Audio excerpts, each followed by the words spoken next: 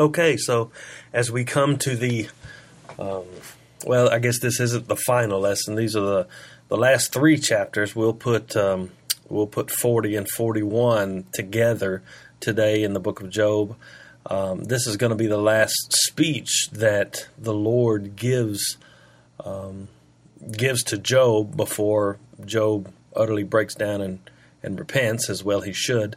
But there are going to be some hard questions to answer, and I'll go ahead and tell you at the outset that there's a lot of disagreement about the nature of 40 and 41 as far as what God is saying. There's not much disagreement about what it means, but particularly, there's a lot of disagreement about the identification of Behemoth and Leviathan, and God uses those two figures, Behemoth and Leviathan, to challenge Job as to.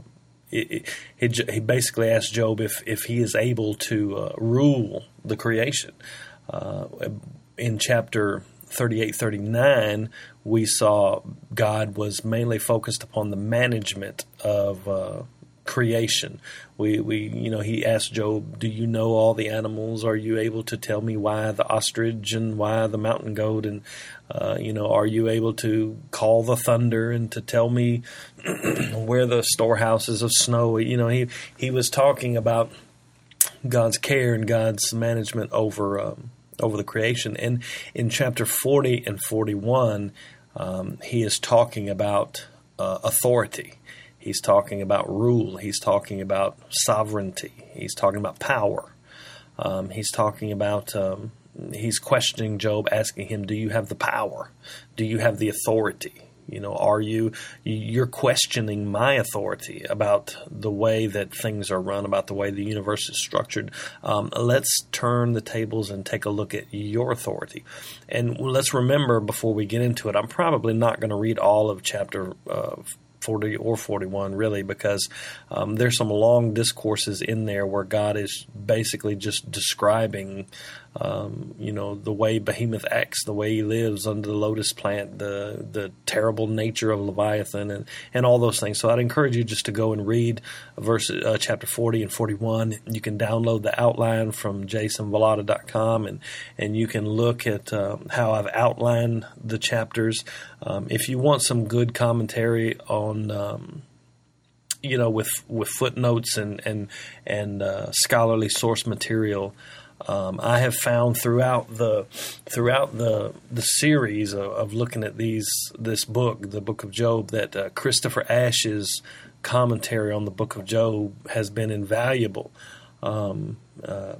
It's a part of a commentary series. I can't think of it right now, but Christopher Ash is the author. And, of course, I want to say Jeff Hartley. I'm doing this all on the fly, and let me look. Is it Hartley? John Hartley. John Hartley has a commentary on the Book of Job. I think it's the New International Commentary on the Old Testament Book of Job. Is John Hartley. It has got some good scholarly material, a good bibliography, if nothing else, of books and articles and journals to read on the Book of Job. So you go look at those if you're wanting some deeper study. But I can already tell you that there are a lot of people that disagree about what exactly he's talking about when he's talking about Behemoth and Leviathan. But let me go ahead and I can spoil the story for you before we even get into it. The purpose of him speaking about Behemoth and Leviathan, whether you see them as regular old natural animals, hippopotamus and crocodile is the ones that are usually put forward, or whether you see them as indicative of cosmic forces that Near Eastern mythology often spoke of. And I'll explain that a little bit. No matter what you see them as, the point God's making is the same. And the point is, he's asking Job, you can't even control these. How do you think you're going to control me? How do you think you can't stand flat-footed and challenge Leviathan? But I created Leviathan, and how are you going to stand before me and challenge me? You can't even master Behemoth and Leviathan. How do you think you're going to master the creation that I've made? Who do you think you are is basically what he's asking. So let's get into it. Chapter 40, I'm going to read a few verses, and then when he starts talking about Behemoth and Leviathan, I'll just start reading selected verses. But I encourage you to please go read the whole thing and judge what I'm saying by what the text says. Not infallible, but I think I do have a handle on what's going on here. Job chapter 40, verses 1 through 8 are another just relentless questioning of Job. I mean, after chapter 38 and 39, you would think, I could see Job's saying, okay, I got the message. I'm not going to say anything else like that again. I'm not going to do that again. God tells Job, he says, and the Lord said to Job, shall a fault finder contend with the Almighty? He's basically... he's telling Job, who you think you are to find fault with what I'm doing? He said, you're a fault finder. You're looking at the Almighty God, the creator of heavens and the earth, the sovereign one, the one who knows all things, can do all things, is omniscient, omnipresent, and you're finding fault with me. He says, he who argues with God, let him answer. He's talking to Job, arguing with God. And that's the basic. Let me summarize what we've seen before, just in case we've forgotten or you're new to the series. Job's sin that God is chastising him for is not some secret sin that caused his suffering. We've been very clear throughout the book of Job that Job had done nothing sinful to cause the suffering that he went through. Job is explicit in that point. Yet, in the midst of his suffering, he sinned by, quote unquote, calling God out on the carpet. He basically wanted God to come and vindicate him. He wanted God to hear his case before the three so-called counselors who came to minister to him. He wanted God to come and vindicate him. He wanted to come and question God as to why the things happened the way they did. He wanted to basically put God on trial.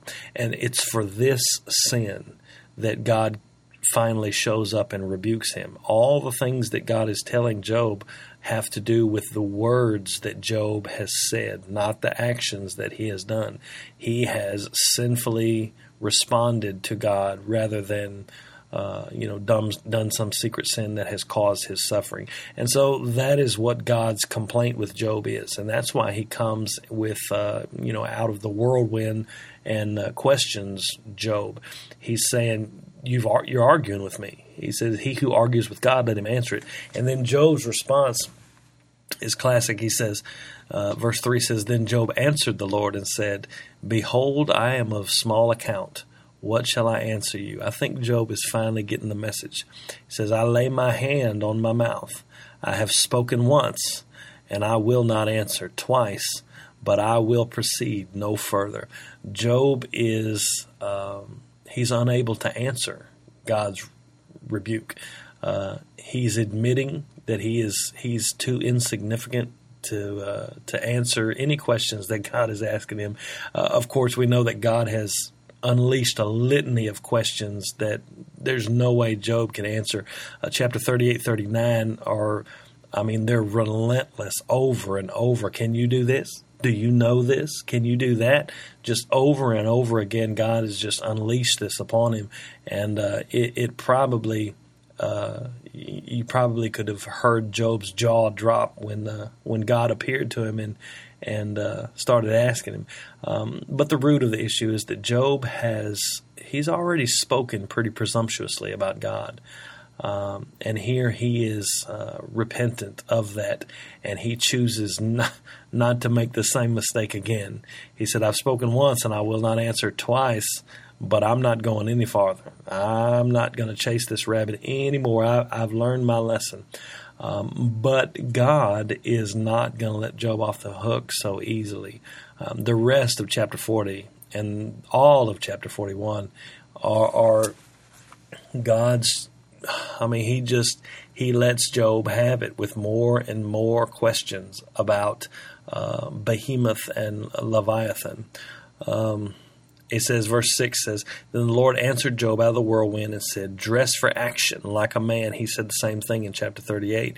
He says, I will question you, and you make it known to me. He says, Will you even put me in the wrong? That's the complaint. God is basically summoning Job to display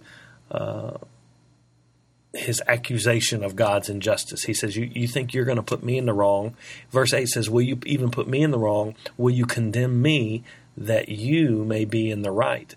And that's the crime, the sin of which Job is guilty, is that he has chosen to call God unjust rather than to recognize his own frailties, his own sinful proclivities. Up until a certain point in the book of Job, Job was in the right.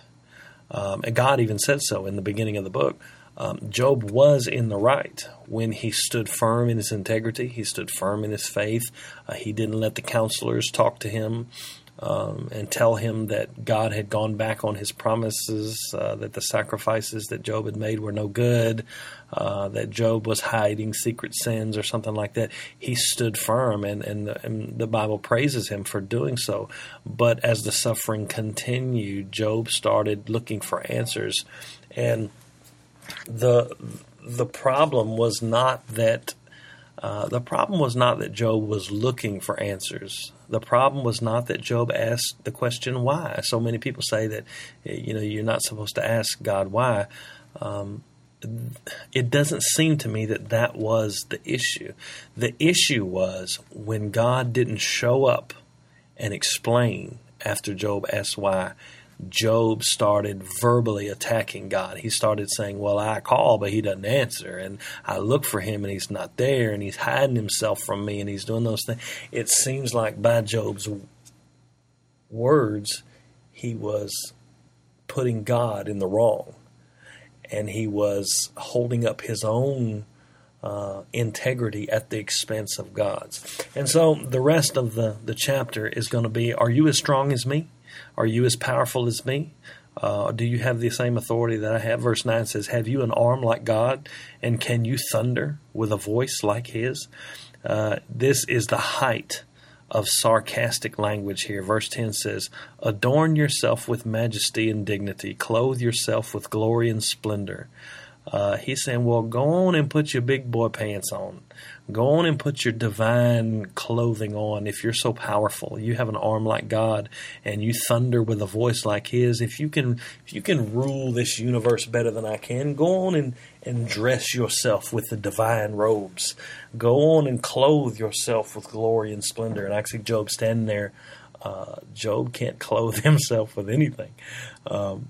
Picture yourself standing like on a cliff, and is just empty below you, and God is I don't even know if we can picture what God look like or whatever, but God's standing there looking at Job, and he says, well, go on and clothe yourself with glory then, let me see it. And Job's standing there going, Now, of course, God can do that with a thunderous voice. He can say, let there be, and there is. He can say, let there be light, and boom, there's light. He can say, all these things proceed from the word of his voice.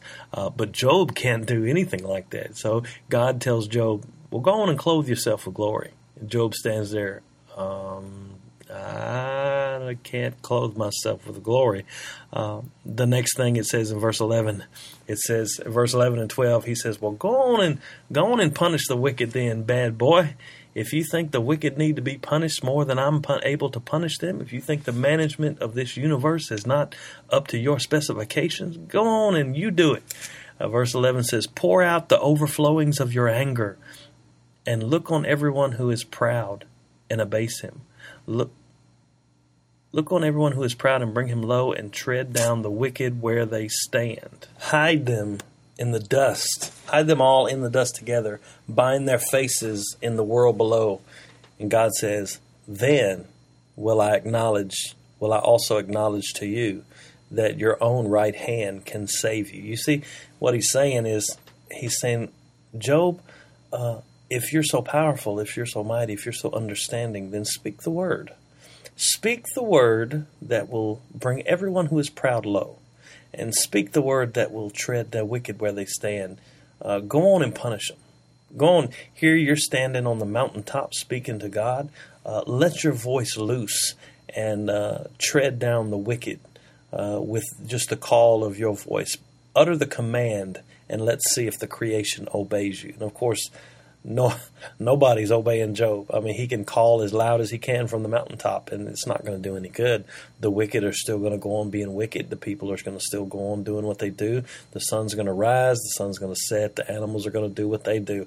Job has no authority to command anything. But God does. When what God utters, it comes to pass. And so this is hugely sarcastic. I don't think it could be more sarcastic. God is saying, well, put on your robes and ordain yourself with power and glory and just call out on the creation and let's see if it obeys you. And of course it doesn't.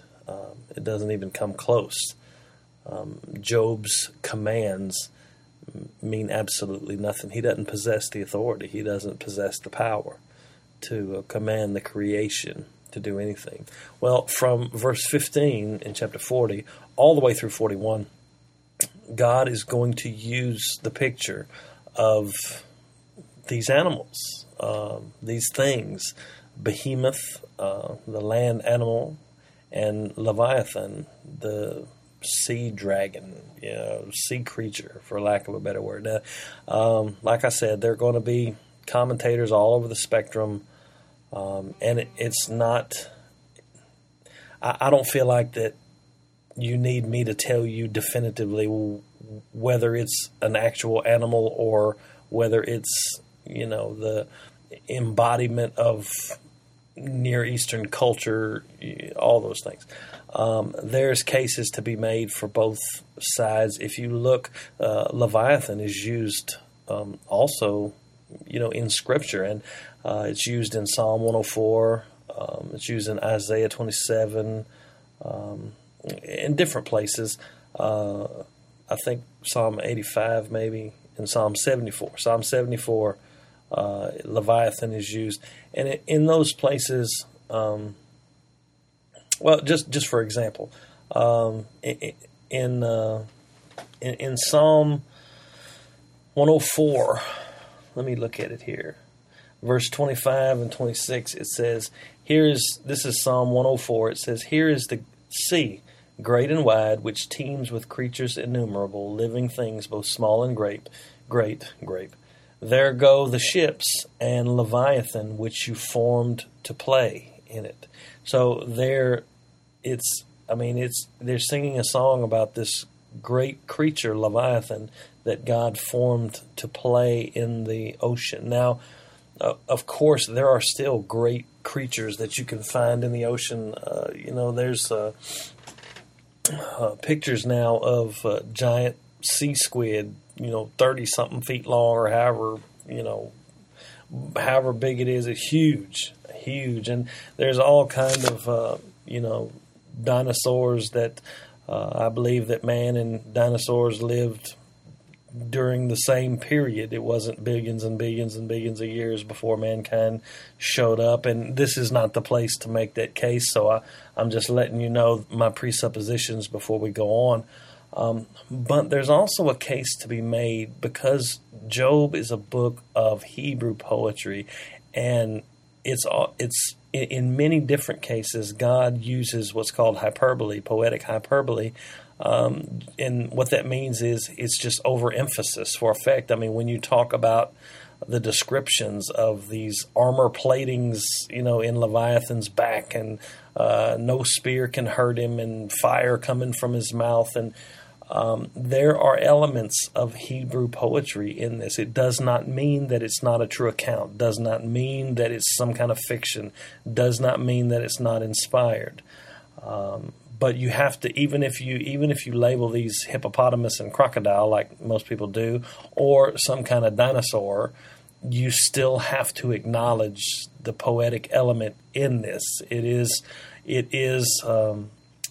not a biological textbook. It's not meant to give you the genus, species, and the attributes of these animals. What it's meant to do is to paint this picture for you of uncontrollable evil, uncontrollable chaos, uncontrollable natural things, all which were created by God, and only He has the authority to rule over them.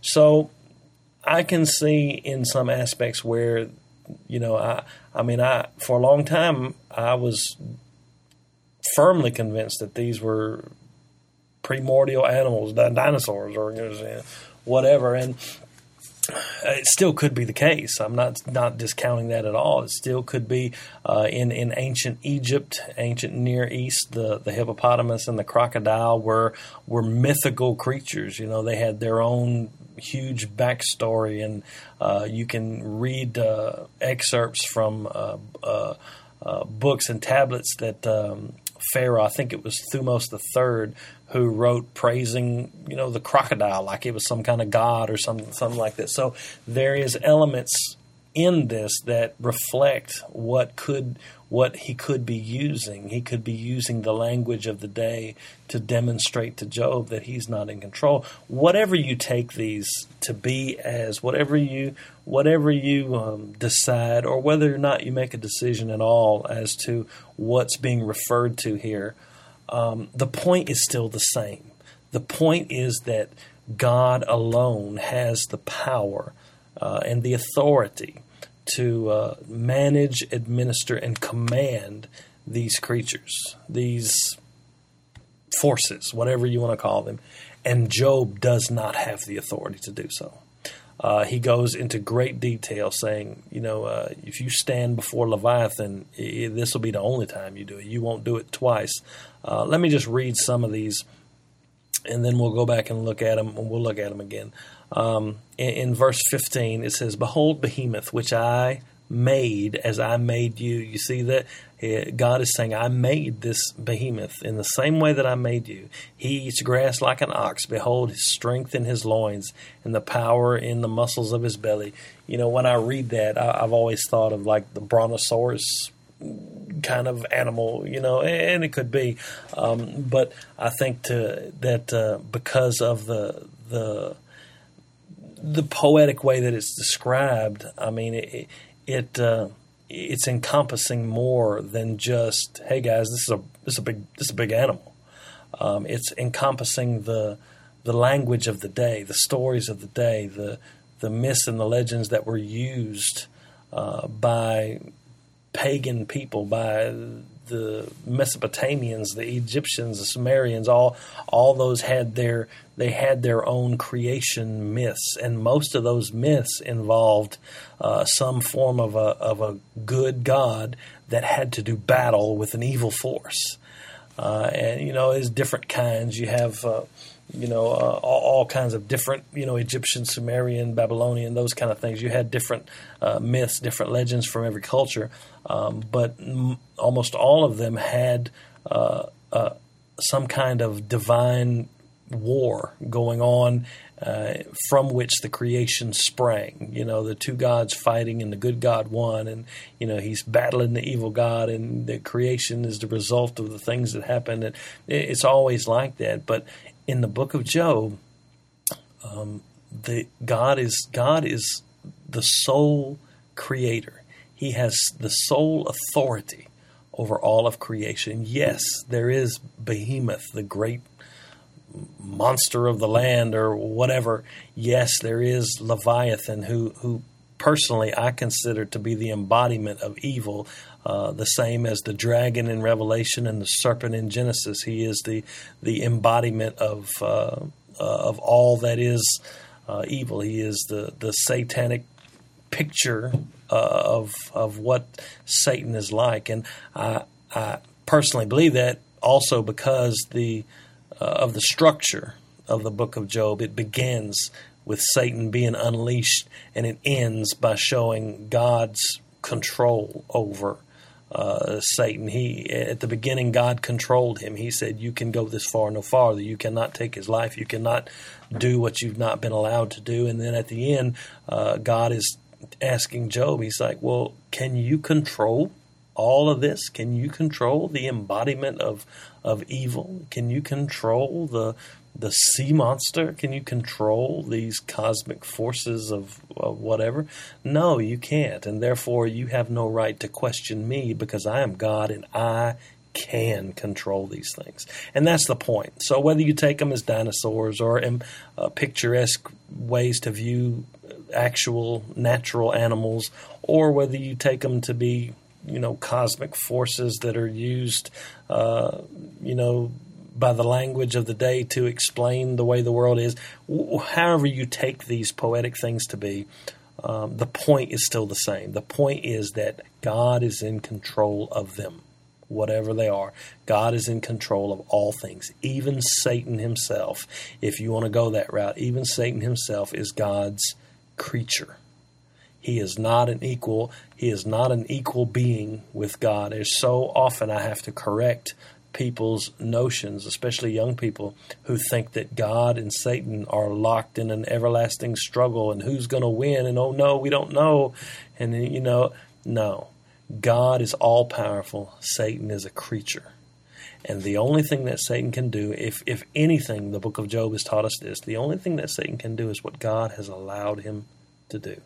And if Satan is unleashed onto your life, onto my life, onto Job's life, it's because God has allowed it for a good purpose. And that is the clear and unambiguous message of the book. And so when he's describing Behemoth, he says, the power of his muscles, and his tail's like a cedar tree, and his bones are tubes of bronze, and limbs, bars like iron. He's the first of the works of God. He challenges Job when he's talking about this. Right in the middle of his description of Behemoth in verse 19, it says, "He is the first of the works of God," talking about Behemoth is.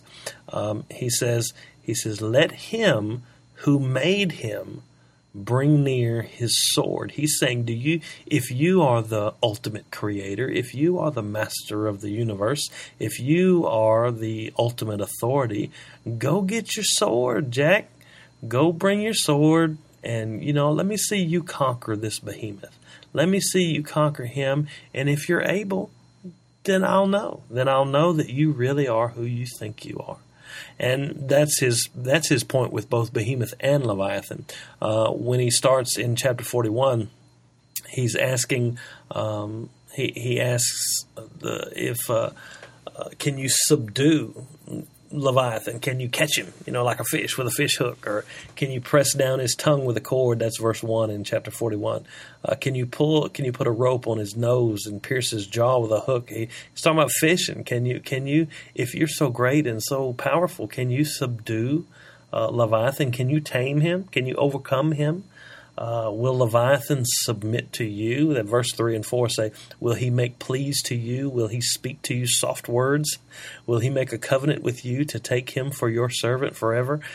He said, is this great creature of the deep, this great embodiment of evil, if this powerful thing before which all men shudder, is he going to bow down to you? The answer is clearly no. I don't think he is. He's not going to bow down to you at all. The truth is that no man can stand before Leviathan. And that's the point of the passage. If you look down at verse 8 in chapter 41, he says, lay your hands on him. He's talking about Job. Go grab Leviathan. And he says, remember the battle. He says, you will not do it again. I love that language. He says, if you do grab a hold of him and think that you're going to wrestle Leviathan, you make sure you remember it, because you won't do it again. I promise you. Verse 9 says, behold, the hope of a man is false. He is laid low even at the sight of him. Just a natural example. I took the youth group to Orange Beach, Alabama this summer, and it just so happened, providentially enough, that the week that we were there, staying in a beach house and going swimming in the ocean and all those things, was Shark Week on the Discovery Channel. And so we spent the days at the beach and playing in the water, and then we spent the nights watching these big great white sharks swimming around on the Discovery Channel, and it freaked the youth out bad. They were scared to get in the water. And if you've ever been in the water with a shark, it doesn't even have to be a big, huge shark. A little 2 or 3 foot shark in the water, when you're swimming around with it, it looks like a big sea monster, and all you really want is out of the water, I can promise you. And so when you can say, a person says, I'll tell you what I'd do if I seen a shark. I'd punch him in his nose. Oh, yeah, okay, whatever.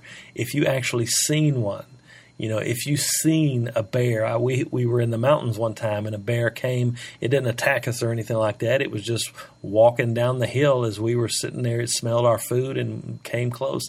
If you ever saw one of those, I promise you, it's a frightening thing. Well, here God tells Job that the hope of man is false, and verse 9 says he is laid low even at the sight of him. Can you imagine something huge with teeth and fang and those things, and Job standing before him? Just the sight of him would break his courage. Verse 10 says, no one is so fierce that he dares to stir him up. Who then, and here's the point of chapter 41, it says, no one is so fierce that he dares to stir him up, talking about Leviathan in verse 10. And verse 11 says, at the end of verse 10 says, who then is he who can stand before me? And that's really the point. He's saying, Job, you're not even at the top of your own food chain. The sight of Leviathan, the sight of him lays you low, and there is no one fierce enough to go and try to wake him up when he's sleeping. He says, how in the world, if you can't even stand before one of my creations, how are you going to stand before me and say that you owe me vindication, that you owe me something, you owe me a hearing, you owe me an explanation? God says, no, I'm sorry, I don't. Verse 11 says, who has first given to me that I should repay him? I don't owe you anything, is what he says. And the second part of verse 11 says, whatever is under the whole heaven is mine. Verse 11, when he says that, he says, I don't owe you. He says, who has first given to me? He says, you have given me nothing that I should repay you, because everything that you can lay your hands upon is mine already. Everything that you are is mine already. Every breath that you take into your body is mine. Everything under the whole heaven is mine. And he says, verse 12 says, I will not keep silence concerning his limbs or his mighty strength or his goodly frame. And then he goes into a long discourse describing Leviathan, teeth that are terrible. His back is made of shields, and they're joined together so nothing can penetrate them. He sneezes, they flash forth light. And out of his mouth goes flaming torches. He just goes into great and utter detail describing this monster. It's just unfathomable, the description that he gives. Smoke coming out of his nostrils, the whole bit. So if you just need to read chapter 41, and it culminates with what we've said so far, that the reality is that, from verse 26 to verse 29, basically he tells Job that there is no weapon that man can obtain that's going to prevail against Leviathan. Iron to him is like straw, bronze is like wood. The arrows don't scare him. The clubs, the javelins, all those things. None of those can prevail against Leviathan. And the last verses 30 through 34 basically say that there's no creature under heaven that can stand before him. He makes the sea like a pot of ointment. Behind him he leaves a shining wake. One would think the deep to be white-haired, as if it was afraid of him. Verse 33 says, on the earth there is not his like, a creature without fear. He sees everything that is high. He is king over all the sons of pride. And so the point of this in the context of the book of Job is not to describe cool animals to you that used to live, or to catch us up on the mythical descriptions of cosmic forces that prevailed in the ancient Near East. The point of this is for God to tell Job, and by extension us, that he is not subject to our judgments. He is not subject to our authority. And we have no right, Job has no right to disparage God's character when God doesn't show up exactly when Job thinks he should. He doesn't have a right to judge the way God is sovereign over the universe, because man cannot even be sovereign over the creation, much less the Creator. In closing, I'll just read. I told you about John Harley's commentary on the book of Job, a segment in there that he writes. He goes and explains that it could be hippopotamuses and crocodiles, and it could be the forces of evil in ancient Near Eastern language. But the point is that